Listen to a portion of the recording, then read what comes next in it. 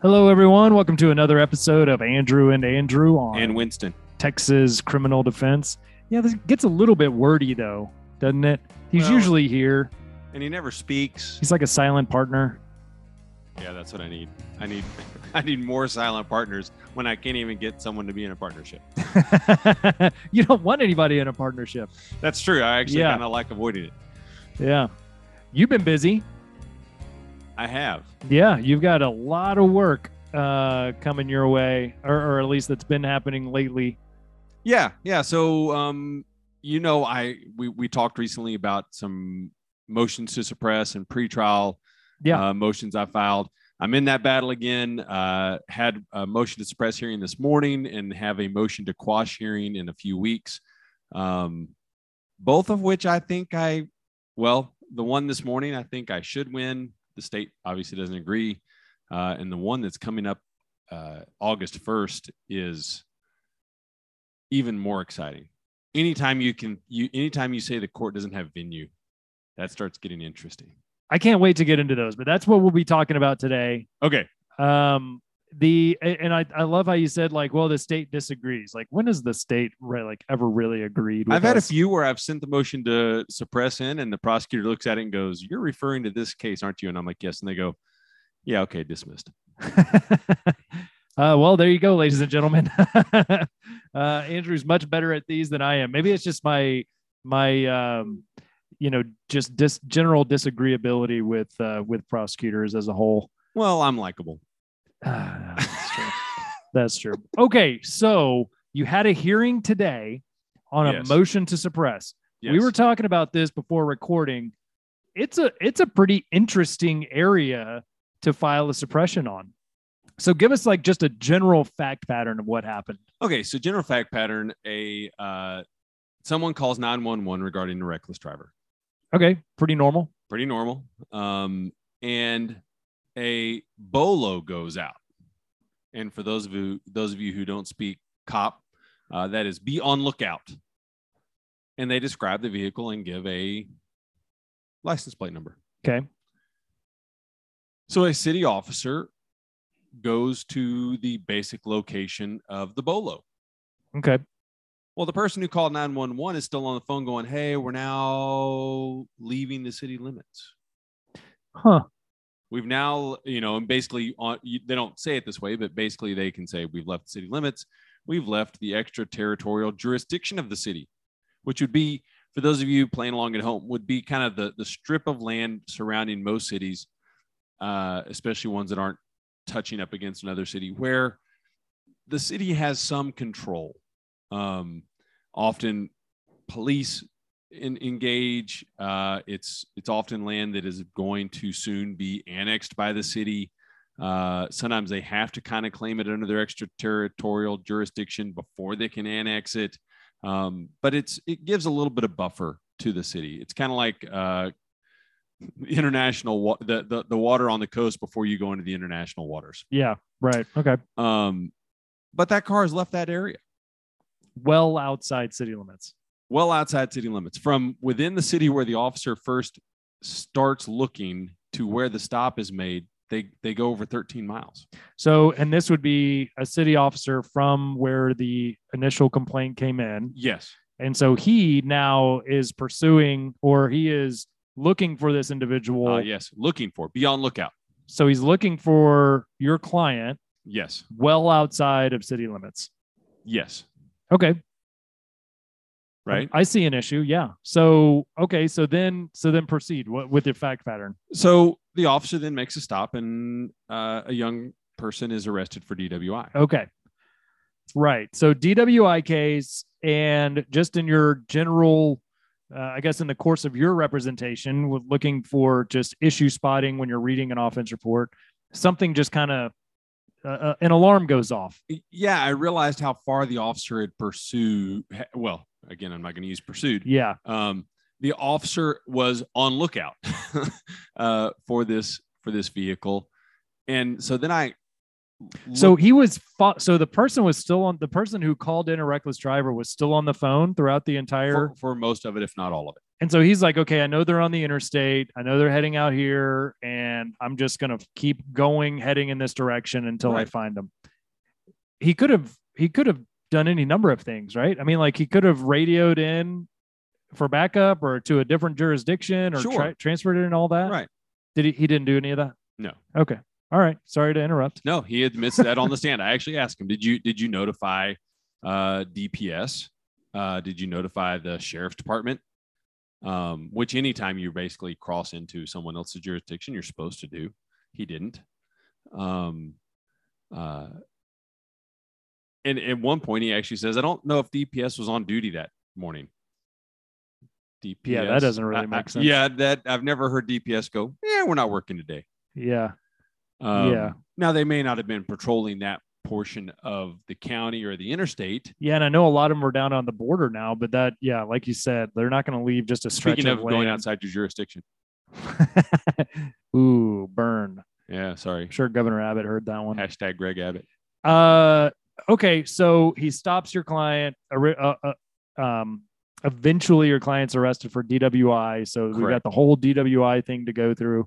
So tell us more about like the basis for your motion. So the basis of my motion is that an officer primarily is not allowed to leave. A city officer is not allowed to leave the city in pursuit of one of the case law says a malefactor. I like that. And I actually use that today in court. Sounds fancy. A malefactor, unless one or two things apply, right? They're serving a warrant on someone who committed a crime within their city. They can then leave to go serve said warrant. But even then, generally, they're going to notify if they leave their city and go into the county territory, the sheriff's department, or if they go into another city, they're going to notify the other city. Why? For backup, in part because if something else happens, i.e. another crime is committed, it's not in your jurisdiction. Yeah. Right. And it also puts on notice the controlling agency of what's going on in their own region. Yeah, I mean, that's just, common courtesy and actually is written in a lot of their policies too. Yes, right. And then the second reason they can leave is if they are in pursuit of a malefactor. Is that defined? Yes. Basically, you have to be in contact with them when you engage. So like lights and sirens. Basically, the person has to kind of know. You have to have contact. And the case law is pretty clear. You don't have to be in continuous visual contact with the malefactor if you're the officer. Yeah. And the best example I can come up with is if you go over a hill or you turn a corner, the officer may know you turn the corner, be pretty sure of that, and turn the corner behind you. And then there you are again, right? You don't have to be able to see through a wall to know someone turned a corner, or that you've gone over the top of the hill and I'm still cresting. Well, as soon as I crest the hill, oh, there you are again. I'm not a 3-year-old, right? Yeah. This isn't peekaboo. This is what's reasonable, right? Yeah, so I mean, and that makes sense. Right. I completely agree. But what if you've never made contact? Yeah. So if you've never made contact, I mean, did this police officer have his lights and sirens going as he's like trying to find your client? No, he doesn't turn them all on until he's within like a mile and a half of the stop. When he sees your client? Yeah. Yeah. Yeah. Well outside of his jurisdiction. Yeah. Okay. So not a pursuit. No. In any way. And the officer admits on the stand this morning, yeah, I didn't have a warrant. And no, it wasn't a pursuit. It was a bolo. And those are different. Yeah. I mean, just a general be on the lookout. I mean, like this guy took that bolo and went 13 miles. And he had nothing else to do in the city limits. So he's like, I'm going to go out there and get this person. Yeah. Well, it was like 6:20 on a Sunday morning. I'm not sure what else he would be doing. Golly. But yeah, so. Okay. Yeah. I mean, something's definitely not right. Right. And so we file a motion to suppress, which all of our listeners know from a prior episode is just saying, hey, this evidence was obtained unconstitutionally, and therefore the court needs to suppress it. Yes, that's exactly right. So suppressing means keep it out. Like, don't allow this into the trial or in front of a jury. Or right. If you like suppress the stop in this case, there is then no evidence of any malfeasance or crime right. By my client. So it essentially means just like, hey, the case will be dismissed at that point. Correct. It doesn't equal a dismissal. If the state had any other evidence that was not illegally obtained, that's not fruit of the poisonous tree, then they could be able to proceed. But in this case, it would be all of the evidence. Right. They might be able to, via witness, right, the 911 caller, get failure to maintain a lane, right? Right. You could send them a citation, reckless driving, something like that. Because maybe, well, if the third party caller comes in and testifies, proves up all of the elements of the offense. Right. Yeah. Just like if, somebody came in here and robbed us today, we don't have to have that on body cam or dash cam for you and I to testify. Well, a person in a mask with a feminine voice, about 5'4", came in with a gun. They were wearing pink shoes and yoga pants, and they ran out and jumped into a Toyota Camry bearing these license plates, and they find them later. As long as we can prove up the elements of they had a gun, it was this person, this is how they were dressed, therefore it's probably this person, Yeah, nobody get any ideas. This is like Fort Knox in here, okay? y'all just, just inquire with legal questions. Don't come in here with any bad intentions. I'm just saying you don't have to. Well, it's one of the questions I get now from clients. Well, they don't have anything on video. And I ask, well, in 1950, when no one had any videos, if a lady at the bank, and at this point it would have been women tellers, this wasn't, says, well, this person, and I recognized them, or they took off their mask and they had a very distinctive mustache and beard or whatever, could that person be found guilty of robbing a bank? And they're like, well, yeah. And I said, it's the same thing. Yeah. Right. One witness says these things happened. Yeah. We don't require a certain amount of evidence. We require that it be proven beyond a reasonable doubt. And that the jury, when they test the veracity of the witnesses and their credibility, says this one's got enough. Yeah. So they could get her on, Class C traffic. But typically you get a motion to suppress granted, it kicks all your evidence, case will be dismissed. Yeah. In general. Yeah, the DWI is going to be dismissed. For sure. Assuming I win. Yeah. So the state argued that, well, because of the 911 call, that there was continuous contact. And I said, well, that may be true, but case law says it has to be with the person. So they're saying it's continuous contact with the person who called 911. Yeah. And your client. Yeah. But how is there any way for your client to have noticed that person called 911? Like, that doesn't really make much sense. It doesn't. I feel like it's a stretch. And I argued that, and I said, well, then how far out does the city officer get to go following, my client, right? If 5 miles is, at some point, either it's beyond the extraterritorial jurisdiction in the city limit, or it's not. Yeah. Right. Pass it off to another jurisdiction.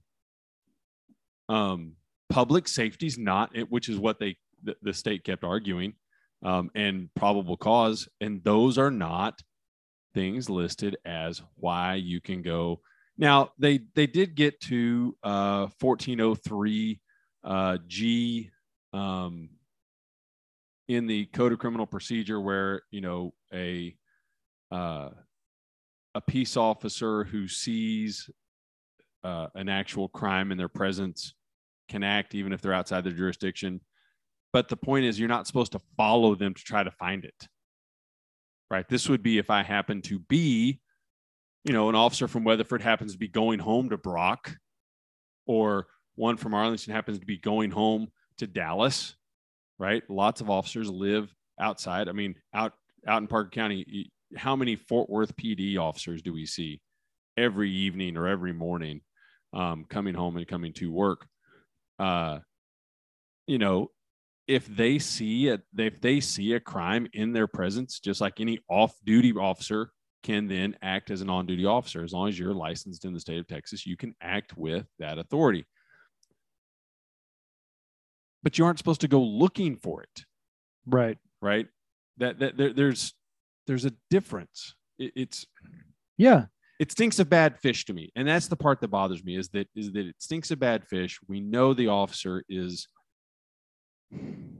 No, he's trying to skirt the rules. He wanted this arrest. He didn't follow his proper protocol, which is informing another jurisdiction that he's operating within their jurisdiction. In your scenario where, like, Fort Worth, like you said, they a lot of them live in Aledo or, wherever outside of Fort Worth. So we see them all the time. If they happen to see a call, they're probably going to light somebody up and probably going to wait until a sheriff's deputy or somebody within that jurisdiction makes scene, relay that information and let them take over. Right. They're not going to come from like Fort Worth saying, hey, I know this person's out here somewhere. And Fort Worth extends well into Parker County. Yeah, but they're still not. Exactly. But you don't get to go, well, I'm going to go, or the Arlington officer goes into Grand Prairie and into Dallas. Just because, well, I'm kind of looking for someone who might be over here. Right. Yeah. Like I even know they're over here. Yeah. So that's what the state relied on, was that 1403, I think you said? Yeah, pretty much. And no telling, right? I think either way, I think it gets appealed. Unless it'd be a good appeal. It'd be an interesting argument, interesting fight, but why not? Right. I mean, we got it. Any indication of how long? I mean, I imagine the judge took this under advisement. Yes, the judge took it under advisement. I'm assuming we'll know by the end of the week. It being a Monday right now. Yeah. Okay. Well, cool. We'll keep us posted. I will on that. Anything else you wanted to add on that before we move on? No. Again, I don't think the officer was, and this is me taking the side of the officer, right? I don't think the officer was trying to act in bad faith or be purposefully illegitimate. I think, right? Maybe he didn't know, right? I'm just saying. I make the mistake, I think, a lot of times of holding our officers to a higher standard. I think if you're ignorant as a police officer, then that probably means you're acting in bad faith. But I mean, and that's just because their job is so important and they often get things wrong, even when they know. Yeah. Even when they're good officers, Well, but so just to be like out there flying blind, like, well, I'm out here in Brock, but damn it, I'm going to stop this person. Right. I've gone into Dallas. Right. But I guess I want to give them a little bit of credit. They have a hard job. They cannot know all the information. We can't know all the information. I am much better suited to the role of Monday morning quarterback. That's for damn sure. Yeah, me too. Right. It's much more fun, much less problematic. They do have a hard job. You're right. And sometimes the best way you learn is you make a mistake. Sure. Yes. And that is our role, right? I mean, how many times do I tell you with, defense attorneys, we are very good at calling BS on some things. And I guarantee you this officer, even if the judge denies your motion, this officer is going to think long and hard before he does this again. Yeah, it's going to change a little bit of how he approaches the question. Yeah. But, you and I have learned from our mistakes. We've done something at trial that what mistakes? Well, I've done something at trial and I realized, I should have. It would be better if I had. Yeah, sure. Absolutely. We remember the things we mess up way better than we remember the stuff we did right. For 100%. And that's what I love about this Help job. Me, baby Jesus. We are quality control. Yes. And we are quality control. And I think the more we question police officers on their job, the stronger they get. And ultimately, the safer our communities are. Well, yes. And I think this is what hurts me the most. The Constitution is not there to protect the police officer in making an arrest.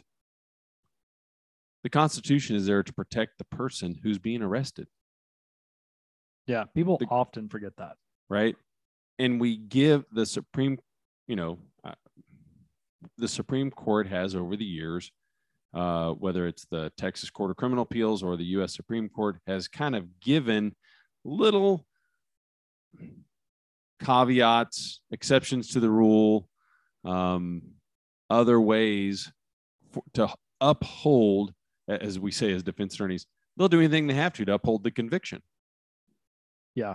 To the point where how many of our arrests have anything to do with a warrant?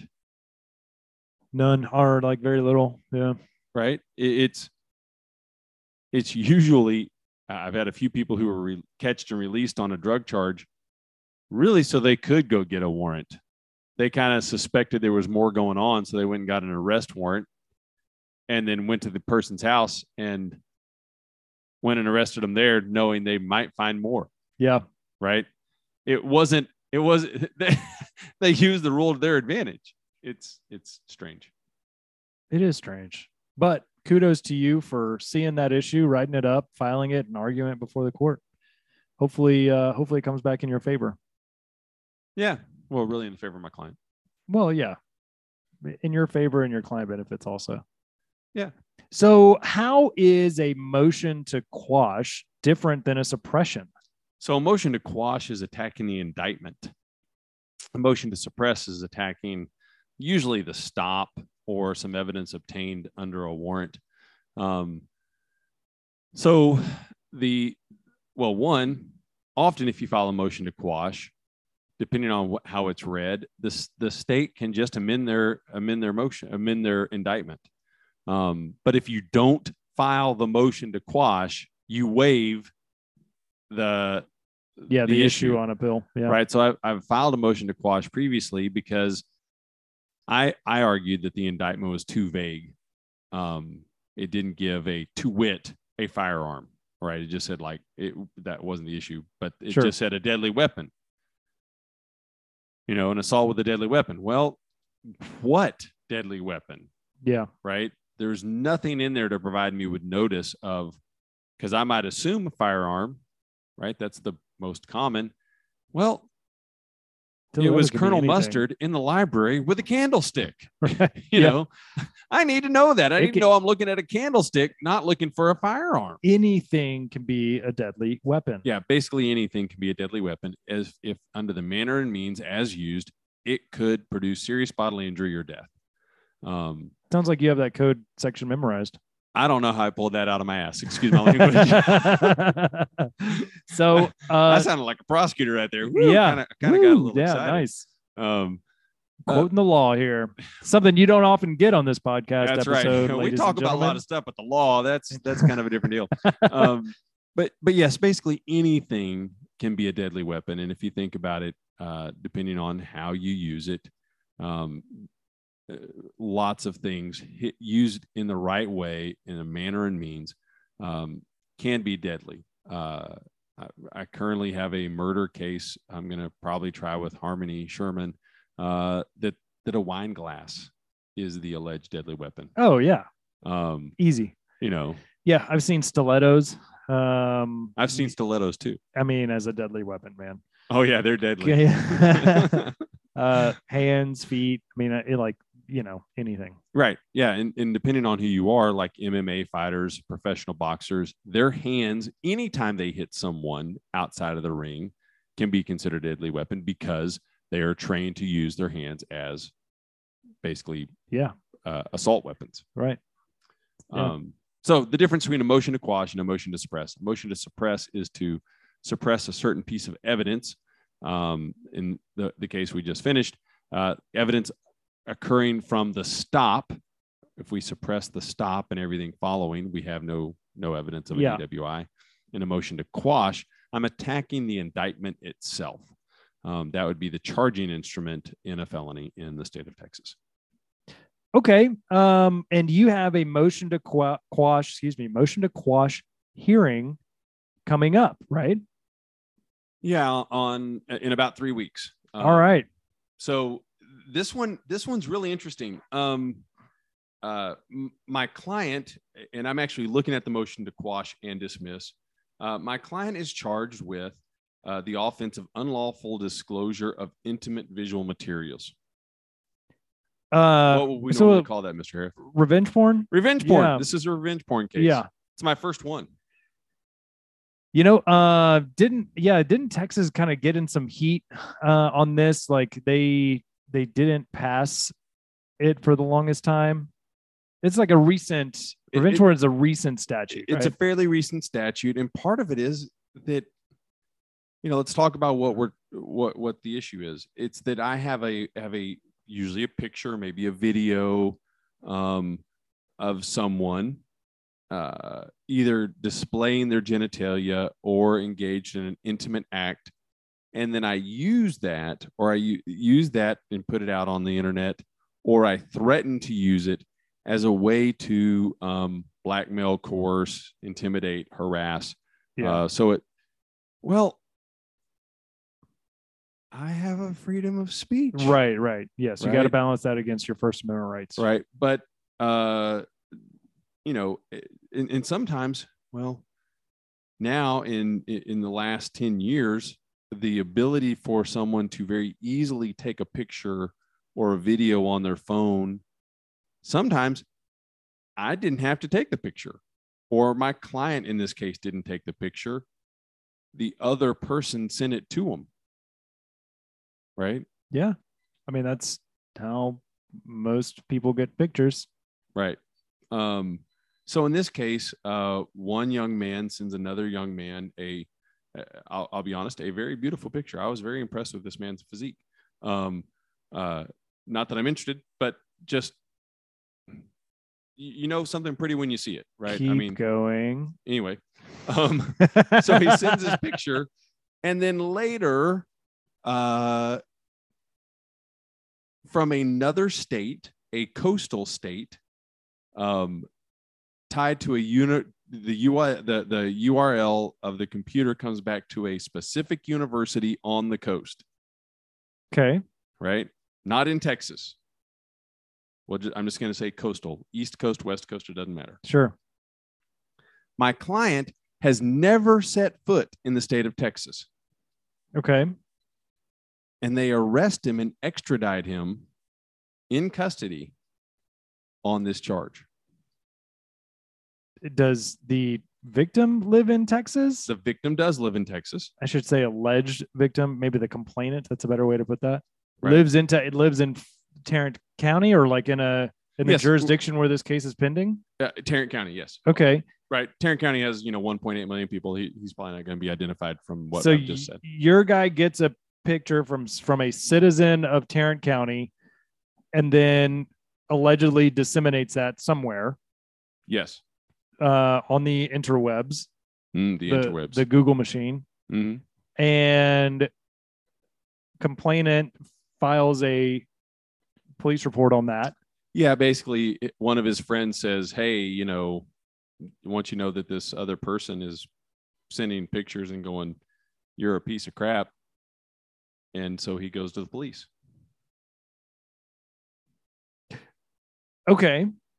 So, man, how is this not one, this is not a federal charge. I'm trying to think of any kind of federal crime, and I don't think there's a federal revenge porn statute. I don't know if there's or not. And that's interesting. I would think that the state in which the crime was committed when he sent this off from your client's device or computer or whatever. Right. So that would be. But he sent it to people living in Texas, right? Because if I'm sending it to this other guy's friend, may or may not be in Tarrant County, though. Well, does it matter? I mean, I don't know if it matters. Let me read from my motion. Okay. Yes. All right. So the indictment alleges that the defendant committed the said offense in the county of Tarrant, state of Texas, that they disclosed intimate visual material of complainant. And the Code of Criminal Procedure, Article 13, provides that generally a defendant would need to be found in the state or an element of the offense committed in the state and tried in the jurisdiction where the crime was committed. That's kind of what you just brought up. Okay. Article 13.25 provides that a computer crime, so this would be a computer crime, right, may be prosecuted in the county in which the victim of the offense resides. Okay. Comma. Oh. provided that the offense was committed under Chapter 33 of the Texas Penal Code. What is Chapter 33 of the Texas Penal Code? Do we know? We do. Let me pull up my notes, because it always helps to have notes, because I'm not smart enough to remember everything. So if we go down here, we find that Texas, first of all, Texas Penal Code 21.16 is unlawful disclosure of intimate visual material. Okay. Is it? That's not 33. That didn't sound like Chapter 33, did it? No. So the Texas Penal Code Section 33 is computer crimes, and those are they're various ones, but they're all computer crimes. But the point is, 21 does not equal 33. So 21 is the code section where we find this particular charge. Other computer crimes could be like, identity theft, fraud, forgery, anything like that, right? I mean, like that's kind of what you're thinking about, right? Or what about like, here, right? When all else fails, handy dandy code book. So but I'm thinking about like, enticing a child or something like that over the internet. Right. Often that's really what we're talking about. But I think at first blush, if I said the unlawful disclosure of intimate visual material over the internet, you would think computer crime, right? And so in that sense, it does kind of make sense that you would think this could work. But the computer crime is actually there's a list of them. Breach of computer security, online solicitation of a minor. There we go. Are the primer one. Tampering with a direct recording electronic and voting machine. Online impersonation. So the one that I've had the most is the online solicitation of a minor. I think I've had a handful of those. And it's I've had them where it was an undercover cop on a sting, and I've also had it where it really was a minor. So that's a computer crime. Right. Yeah. Yeah. This is a computer crime, but not under Chapter 33. So the legislature, just did not include this either. They should have included it in 33 or amended the jurisdiction, or they didn't want it to be. Yeah. Or they didn't want. Either way, that doesn't really matter. No. Either way, this code that your client is charged with, the jurisdiction says that the only way the state gets there in this case is if it's under Chapter 33, right? Which it is not, right? And then 1319 of the Code of Criminal Procedure. So those of you again playing along at home, Code of Criminal Procedure, Article 13 is venue. So 13.1 says the defendant would have to be found in the state or an element of the crime committed here for the state anywhere to have venue. And some things are vague enough that pretty much any place where it's filed would work, right? Maybe they can't find exactly where it was, but the venue could be, a couple of different counties. Counties. So like, for example, in this case, if they lived in, let's say, Austin and Waco, right? The email could have been sent out of Waco, McLennan County, and received in Travis County in Austin, and the defendant could live in Houston, or not the defendant, the complainant. The complainant. Yeah. Thank you. So any one of those counties could have venue because an element of the crime or where the complainant lived all would give venue. Yeah. So that's 1318, jurisdiction where the crime was committed or any element. But where 1319, where the venue is undetermined, the offense was within this state and where defendant resides is apprehended or to which he is extradited. So basically, the only way they get any venue is that he was extradited to Tarrant County. But again, you'd have to have venue to get him here, right? Right. So the only well, that's a catch-22. Right. So the only way he's ever been in the state of Texas is that he was brought here in chains. Literally. But again, if they don't, yeah. All right. So is that what the state's going to argue? I think that's what they've got to argue. Like it doesn't matter because he was extradited here. Right. But that's such a backwards. I think that's the only way they get here. But again, I'm going to say Texas Penal Code's very clear. Only chapter 30, only section 33 applies.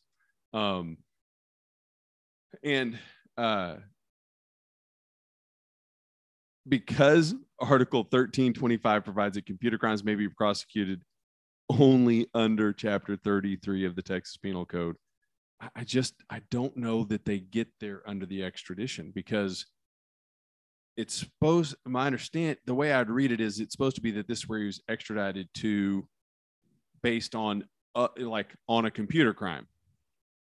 Yeah. Right. So I think this is one of those where I think both of these probably are not ending with the motion to quash or the motion to suppress. I bet either win or lose, they're going to get appealed up, maybe as far up as the Court of Criminal Appeals, because this one's new enough. I don't think it's ever been addressed. Yeah. Right. Right. Because when we visualize this case, we visualize, and this is where I've seen it, boy meets girl, they're young adults. She or he sends pictures to the other one going, here are my goodies. And then a week later they break up, and suddenly in the fight, all their friends receive pictures of their goodies. Yeah. Right. Is that a polite way of putting it? Well, that's revenge porn. That's, I'm going to put out this information that you sent to me or that you allowed me to take a picture of, basically to spite you. Right. Yeah. And they're at the same university. They're in the same town. They may be in the same dorm. Yeah. I mean, these are right. But what do you do when you're truly half a continent away? And every time this guy comes, he's having to fly in from half a continent away. Yeah, that's another issue. We were talking about this, like right. For a motion to quash, does the defendant have to be there? I've asked the judge for the defendant not to have to be present, because if there is no venue, why should my client have to appear? And I said, Judge, isn't this kind of like subject matter jurisdiction? If you show up, you're kind of giving some credence to the court that they have some authority over you. Yeah. So if someone smarter than I hears this and knows the answer or wants to do a little research just because you're like, dude, this is jacked up and can find some case law on it, please let me know. I'd love to have some help. It's an appointed case. We have some really intelligent listeners out there. You're not getting any help from me, obviously. So we never expected any from you. Please, if you do know the answer or are willing to brief it, contact us. Yeah, especially on does he have to appear? And I've asked the judge to waive it, and the judge, lots of judges don't like waiving a client's appearance, especially in a contested hearing. That's generally not in a criminal case allowed. But I'm trying to save my guy somewhere between $500 and $1,500 or more just on money travel. He probably doesn't have since he can't afford an attorney. Right. Yeah. This is, again, it's an appointed client, and yeah. But that doesn't mean you don't do the work. And truly, when I was looking at this going, this doesn't work. And I've notified the prosecutor and haven't heard back. I mean, this is one where you go, I get it. It's naughty, right? Yeah, don't do it. But also, that doesn't mean it's okay for the state or the government to not follow their own rules. Yeah. That's exactly right. So the motion to suppress and the motion to quash really, again, we have people go, so you got them off on a technicality. No, this is not a technicality. This is the Constitution. Yep. This is the state's own rules, right? Right. It's kind of like saying, in a football game where the kickoff, the guy takes it at the 1 and runs it back 99 yards and like, well, it's coming back because of a flag. Well, he wouldn't have scored a touchdown if the guy didn't hold. Yeah. Right. It's not a technicality. Yeah. It's not a technicality. You cheated. Right. Yeah. And it's something that sometimes when I'm watching a game and the flag's thrown, I'll actually say, like instead of saying it was a foul, we'll go cheating on the offense, right? Just it doesn't matter what it is. That's what it is. If you don't follow the rules, if the offensive lineman holds so that the defensive lineman doesn't sack the quarterback, that's cheating. You don't get to score a touchdown. If the cop leaves his jurisdiction, that's cheating. You don't get to make the arrest. If you don't follow exactly what the penal code says in prosecuting a charge, that's cheating. The guy gets to walk out. Yeah. Right. And sometimes in my preaching, I get a better illustration. People need a lesson in like what the framers are going through when they wrote the Constitution. And not only that, like this is, obviously the Code of Criminal Procedure, the penal code and stuff that we're talking about today, but just in general, like remember what life was like back in the 1700s or what the history books say. Right. They were fighting tyranny. I mean, if you just let the state not follow the law, not follow the rules, that's tyranny. That is cheating. You're right. Right. I'm going to start calling it like it is. That's cheating, Judge. Yeah. Right. It's just like the offensive lineman holding the quarterback. You don't get to score a touchdown. The state doesn't get to make the score on this one because they cheated. Yeah. Right. Man. Well, you just made Winston yawn, so I think it's time to wrap up. Oh, well, Winston was napping. All right. So it probably is time to wrap up. So I'm about to head down to South Padre for some CLE. Hopefully we'll find some friends down there to be on the show. We had a guest that was supposed to be on tomorrow, but because my docket got all jacked up, I'm not gonna be able to do that. So we're hoping to postpone that one. Yeah. If you have an idea for a topic, we love to hear them because, well, Andy's smarter than I, but neither one of us are that smart. That's why we ramble through these. If you don't give us topics, we're just going to keep talking about like what we did that day. Yeah. Which, is not bad. It could be pretty entertaining. Sometimes. Sometimes it's like. Sometimes, yeah. Yeah, sometimes. Sometimes it's kind of boring. But if you do have an idea, please email us.